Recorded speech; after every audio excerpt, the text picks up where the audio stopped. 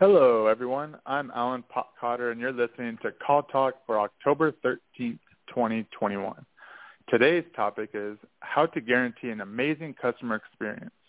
If you're listening live, we invite you to be part of the show and ask questions. Here's how you do it. You can email me at calltalk@benchmarkportal.com. I want to remind everyone that all of our shows are archived and available to listen to at benchmarkportal.com any time of the day. And with that, I would like to introduce the host of the show, Bruce Belfiore.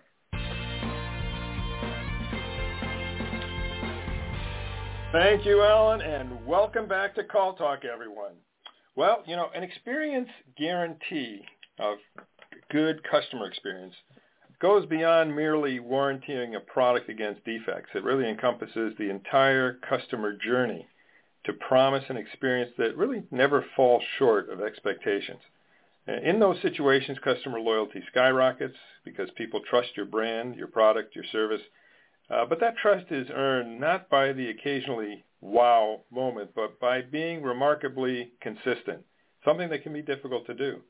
And that's why we wanted to talk more about how to guarantee an amazing customer experience. And we brought in an expert on the topic for you, Jeff Toyster, author of the book, The Guaranteed Customer Experience. Welcome to the show, Jeff. Hey, Bruce, thanks for having me. I was doing my research. I think this is the third time that I've joined you. So despite all the things I did wrong on the other episodes, you've had me back. So thank you so much for that. Absolutely. Well, we're very forgiving, Jeff. Actually, the other episodes were great successes. People loved them. And so we're really, really happy to have you back on. And just for those who didn't catch Jeff on the other shows, I'll give a little bit of an introduction. He's a best-selling author who has written 4 customer service books, including The Guaranteed Customer Experience, How to Win Customers by Keeping Your Promises. He's a former contact center manager, trainer, and frontline agent who has been recognized by global gurus as one of the top 30 customer service professionals in the world.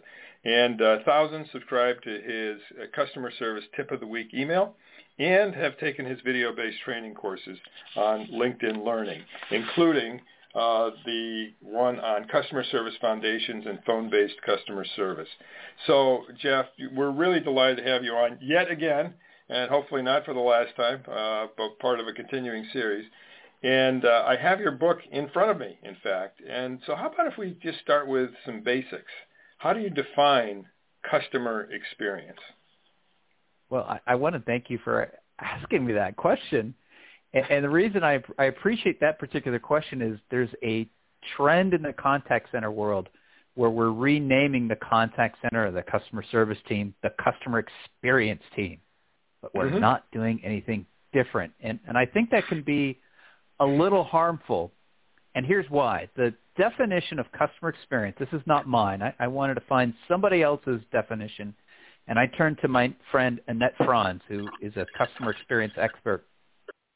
Her definition really resonated with me because I'm going to paraphrase. So Annette, if you're listening, I'm sorry if I don't get it word for word, but it's essentially all of the touch points and interaction that a customer has with a brand over their entire experience. So it's not a single interaction. It's the accumulation of all of your touch points and interactions and how you feel about them. And so, the reason I'm so glad you asked that question is that it's much broader than just the customer service or customer experience team. It's advertising, it's delivery, it's the product quality, it's how we use the product, post-sales support, and customer service is a part of the overall customer experience, but it's just one part of it. So thank you for starting us with that question. I appreciate it.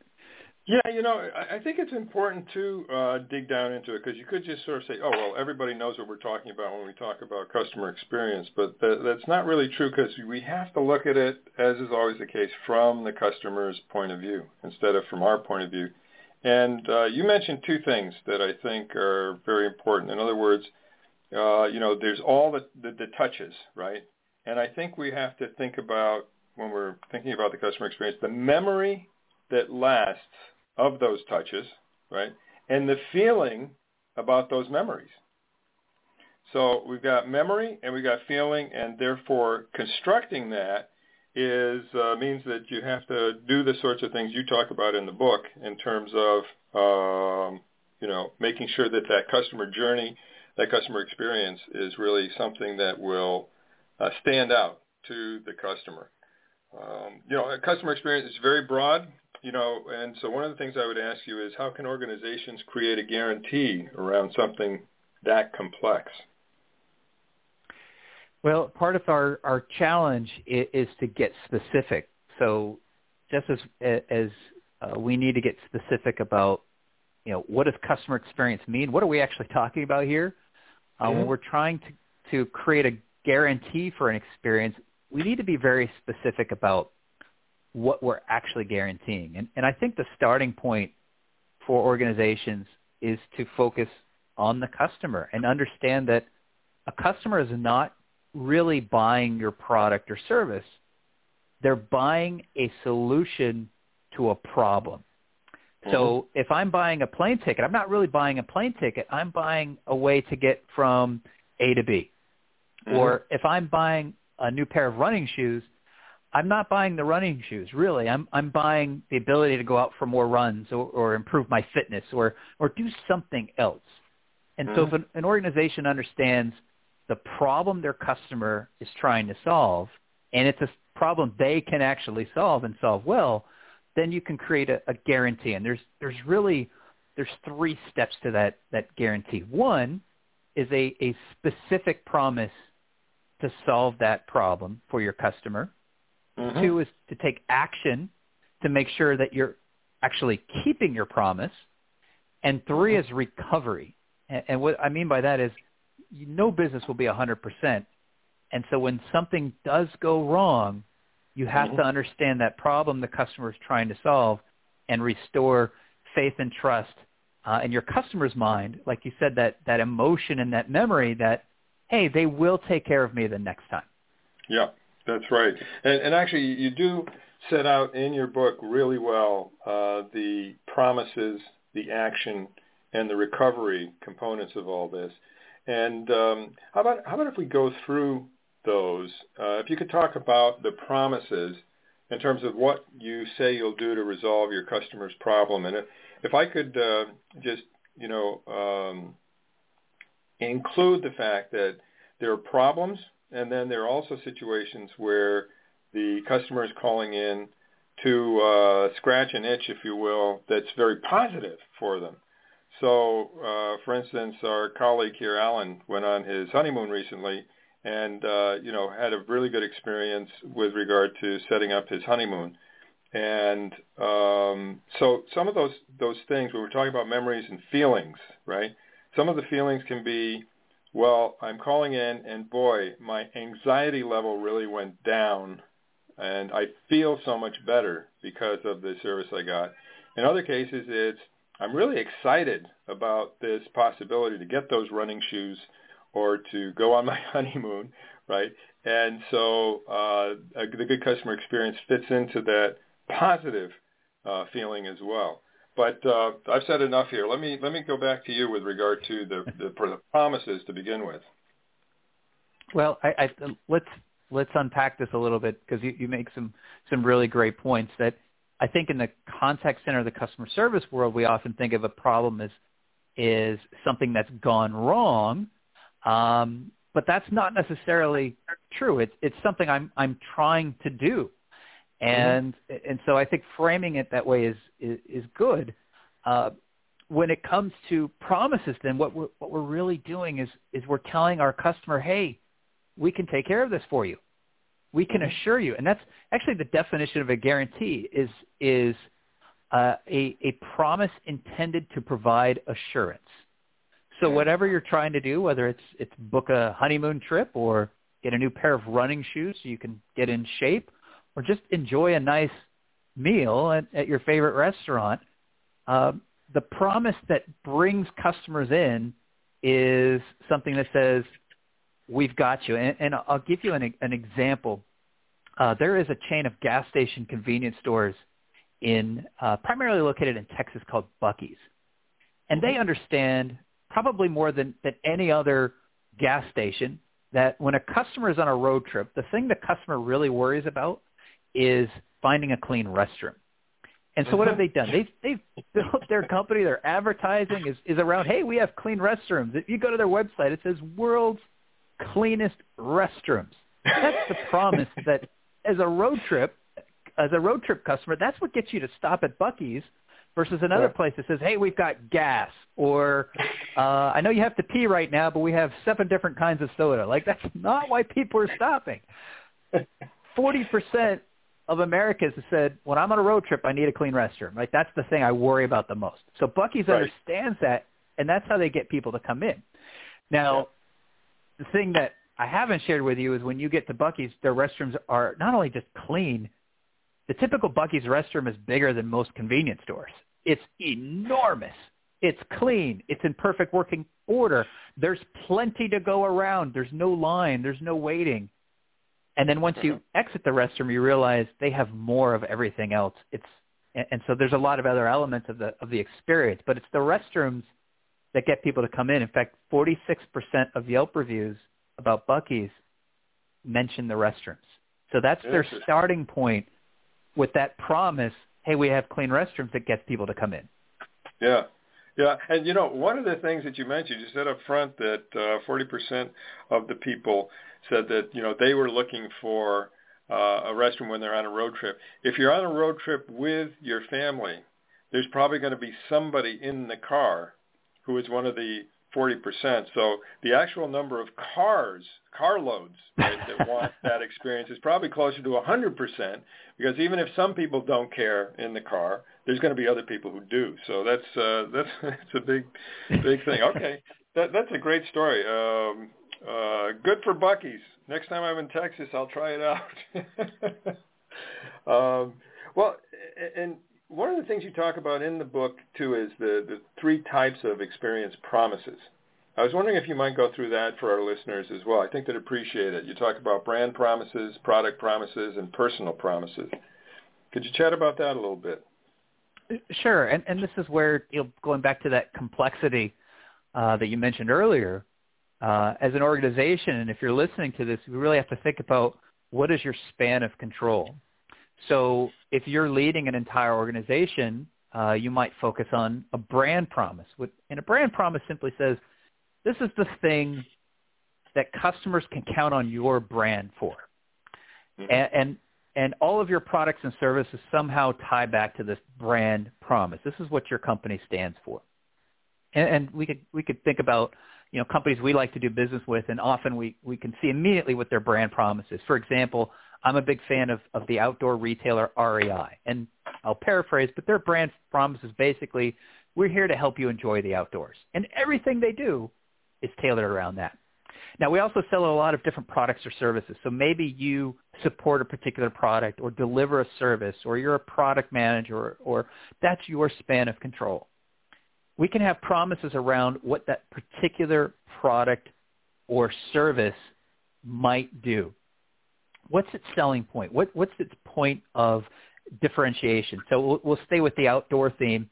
I'm a big avid hiker, and one of the things that I look for in a backpack is, does it store all my stuff conveniently so it feels comfortable, and I can go for a long hike with less effort. And there's a company called Osprey that makes amazing backpacks, and so every pack that they make, there's a specific promise around, this pack is good for fill in the blank with what specific activity you're doing, long hikes, hot weather, backpacking, you name it. And so that's a product promise. You're going to have a lot of those. And then even individual promises. And in the customer service world, we say things all the time like, that order is going to arrive on Friday, or I will call you back in 2 hours with an update. Mm-hmm. And all of us can control our individual promises. So are we promising something of value, and are we fulfilling the promises that we make? Those are the questions that customers are asking, whether it's a brand, product, or personal promise. And that's how we establish trust with the people who do business with us.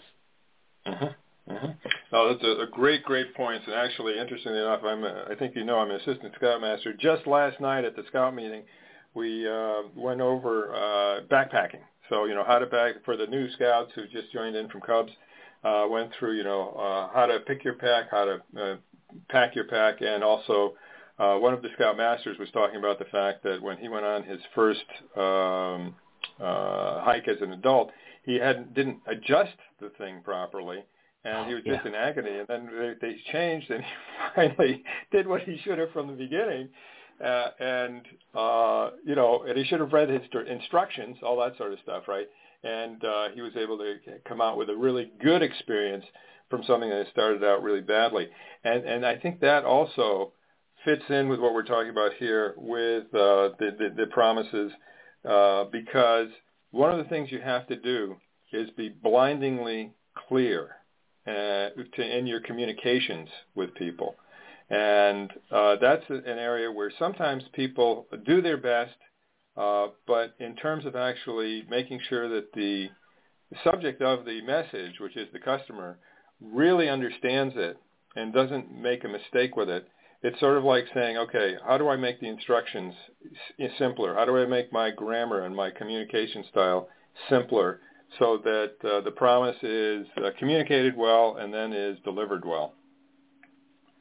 Well, you raised such a good point, Bruce, that the product can be well designed and work perfectly well, but if it's not dead simple for the customer to use it properly, then their perception is that promise was broken. And a backpack is such a great example. A backpack is fine, but if it's not clear how to adjust it properly, then we're literally going to be in a bit of agony.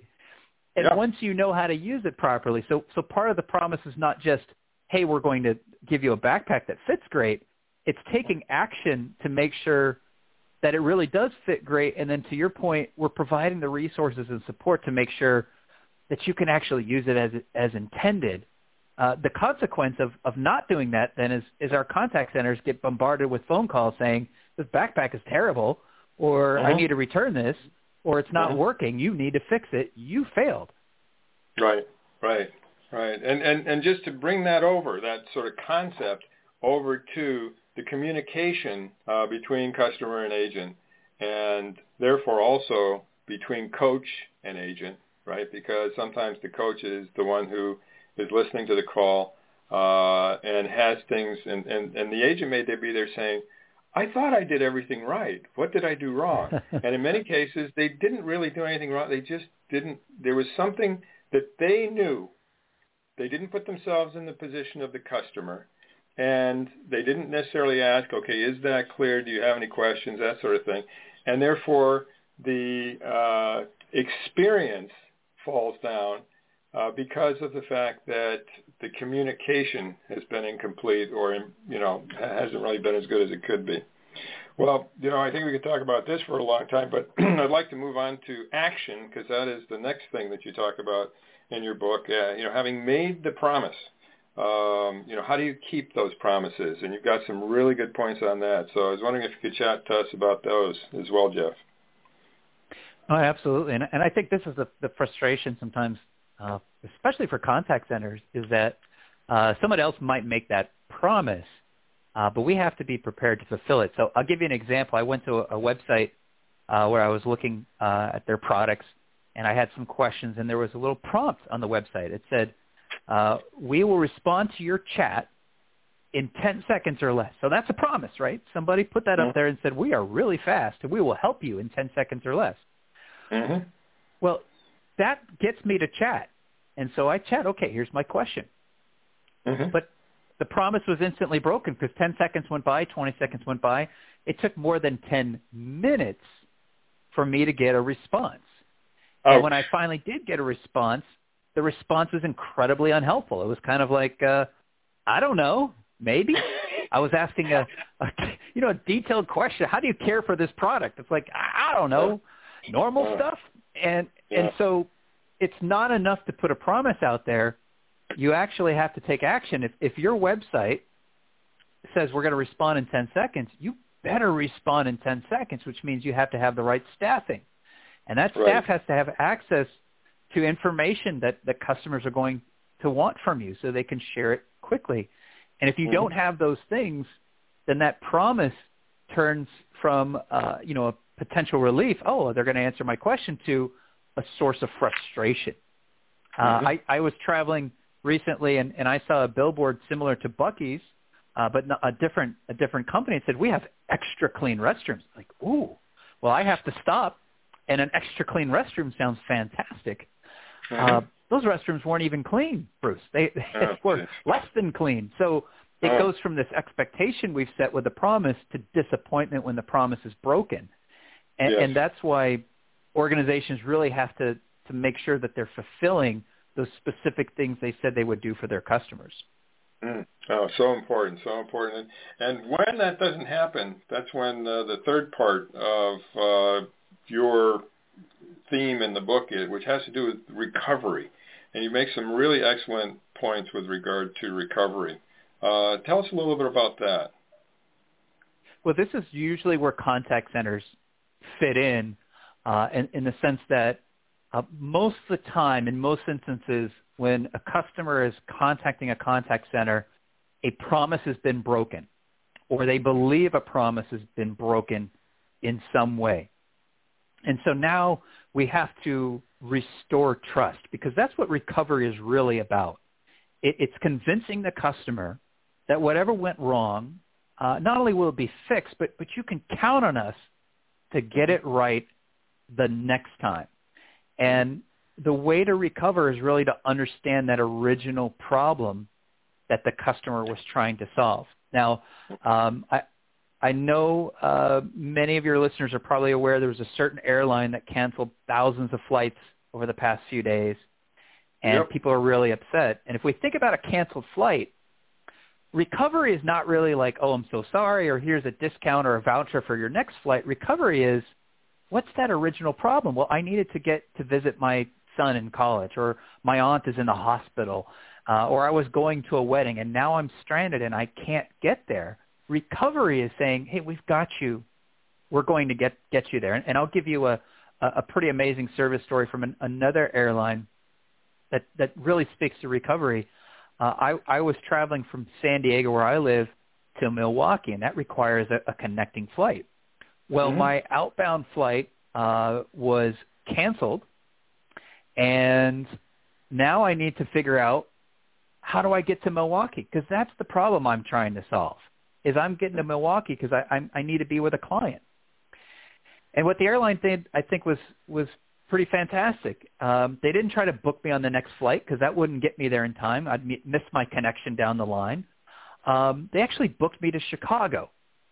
And why book me to Chicago? Because that's the flight they had available that would get me to Milwaukee on time. And for those of you who don't know your geography, Chicago and Milwaukee are about 2 hours away from each other by car. Right. That was doable to get me to my client meeting on time, because that was the real problem I was trying to solve. So when we think about recovery, I think we go back to the problem our customer's trying to solve, and we have to convince them, we're going to help you today, and we're going to make sure we don't fall short tomorrow. Yeah, no, that's a good story. That's good. You know, one of the things that we found out in a survey that was taken, at least a decade ago at this point, but I don't think anything has really changed, is that people who have their situation, actually it had to do with trying to figure out the loyalty and repurchase probability of satisfied and unsatisfied customers, right, on a spectrum.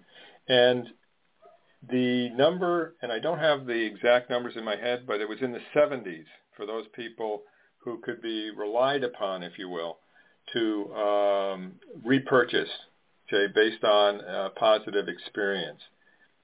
And on the other hand, if you had somebody who had a bad experience, it went down to like 20 or 30%. And probably those people were those who couldn't go elsewhere for one reason or another.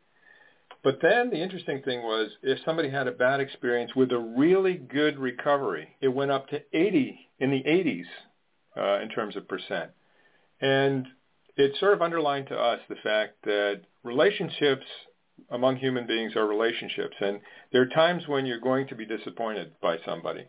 But if they have a really good recovery, it actually builds the trust that you're talking about, Jeff, because, everyone knows that people fall down. And then how they react to it is really how they're going to be judged. Absolutely. And, it's something you mentioned earlier that a lot of this is about our perceptions and our memories. And the example you just gave is there's a little bit of psychology behind that. It's called the peak end rule. And if your listeners have not heard about this before, when you think about what do we remember the most, we remember our last experience. And the other thing we remember the most is the peak experience. And the peak experience is the experience that's most different, good or bad, from normal. So if you think about some pretty neutral experiences and then you have a bad experience, well, right there, that bad experience is the peak. It stands out. That's seared into your memory. But then to your point, and I'm not surprised that people become more loyal after a great recovery, if you recover and recover really, really well, that becomes the story that people tell. And it's the gap between that bad experience and that really good experience. That is significant. And that is the new peak. And so when you hear people tell stories about great service, so many times those stories start with, well, this was going wrong, but wow, this company came through. And in fact, in the book, I write about a company called Briggs & Riley, which is a frequent traveler. They make amazing suitcases, and they're incredibly well designed for frequent travelers. I've had my main Briggs & Riley suitcase for years and years and years, and it's fantastic to this day.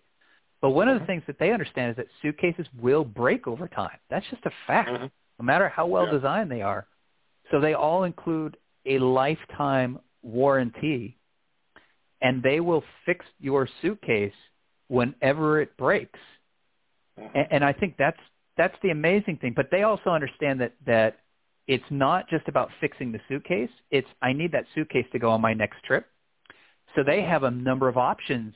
You can bring it to a local repair center who might be able to do the repair quickly. They can send you a repair kit for small things that you can do on your own. Or they have their own company repair depot for more extensive repairs, and you can send it there. So by giving you options, they give you more chances to make sure that you're not without a suitcase when you go on your next trip. Even if you've owned that case for 10 years, they're going to take care of you. Wow. Yeah, well, that's great. That's a great warranty, that's for sure. Let me ask you one other thing, because we're getting to the end of our half hour here. But sure. What can the contact center do about service failures that are caused by other departments? I mean, it's one thing to make promises and keep them yourselves, but when you're dependent on another silo in the organization, another department, for example, when a product has defects or marketing makes unrealistic promises, what do you say to that, Jeff? I think that's probably one of the biggest challenges that contact center leaders face and contact center agents face, because it's often another department. I think the way we address that is we have to be clear about the way that we address it. So I'll give you two examples, and this came from the same client. The first time they tried to address it, they had some software issues as a software company, and there were a lot of bugs in this new release. And so the way they addressed it was going to the product department and saying, hey, there's a lot of bugs in this new release, and we're getting a lot of calls. Well, the way that message is received, if you're on the other end of it, is your new updates are terrible and you just did bad work and you need to do a better job. That's not the intention, but that's basically how the message is delivered. So they learned from that experience, and they realized we need to come at this in a better way if we want them to help us. So they were able to come back and say, 10% of our call volume is coming from this specific issue. We want to share this with you so you're aware of it. And the other thing, so that's the data, and it's really specific, but they also invited the product team to say, hey, we get all this great feedback, and we want to share it with you. Let's listen to a few calls. So they actually played a few calls for them so the product people could hear the voices of real customers, and it creates a different sense of empathy and emotion. So they're providing data and emotion directly from the customer, and that's what got the product team's attention, because it no longer felt like an attack. It felt like the contact center was saying, hey, we're here to help you. Let's partner together and address our mutual customers' pain points. And so I think as contact center leaders, that's what we have to do when we collaborate with other departments. We have to understand that we have to reach out to them in most cases and partner with them to make it feel like we're helping them do a better job in their work. Right. Oh, that's a great point, really.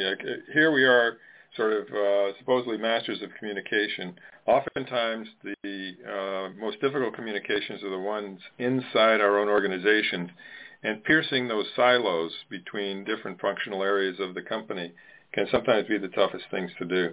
And yet if you do that, and the way that you were just describing, and even make a conscious effort to reach out on a regular basis to marketing, to other people, maybe even have a weekly coffee or telephone call with the marketing folks, because they oftentimes are the ones that are tripping us up, right, with their special promotions that we don't know about. By reaching across those silos, we can just have such a huge influence. Well, Jeff, this has been great. We've unfortunately run it to the end of our time. I know you and I could continue this for another hour and a half, but thank you so much for coming on the show and for sharing your insights. We really appreciate it. Any last things you wanted to say before we hand things back over to Alan? Well, I want to thank you and Alan and everyone listening for having me here. And one thing I will say is that if you'd like to download the first chapter of the book, you can go to guaranteedexperience.com, and I'll spoil the surprise. When you download the first chapter, you will find my personal email address and my personal phone number in there, along with a guarantee that I offer for the book. So you can contact me anytime if you have questions about guaranteeing an amazing experience, and that will get to me personally, and I do respond. Okay, and I will just add in here, please don't call Jeff at 3 o'clock in the morning California time. Because, if that happens too often, he's going to be basically suffering from lack of REM sleep, and that will not be a good thing. But that's great. So thank you for that offer to our listeners, Jeff. We appreciate that. Okay, well, listen, I'll hand things over to Alan and to wrap things up. All right, thanks again to Jeff and to Bruce for your insightful discussion on today's show.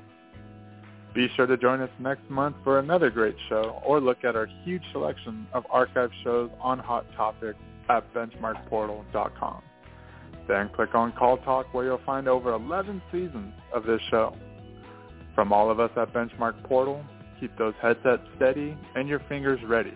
This is Alan Potcotter signing out. Have a great day.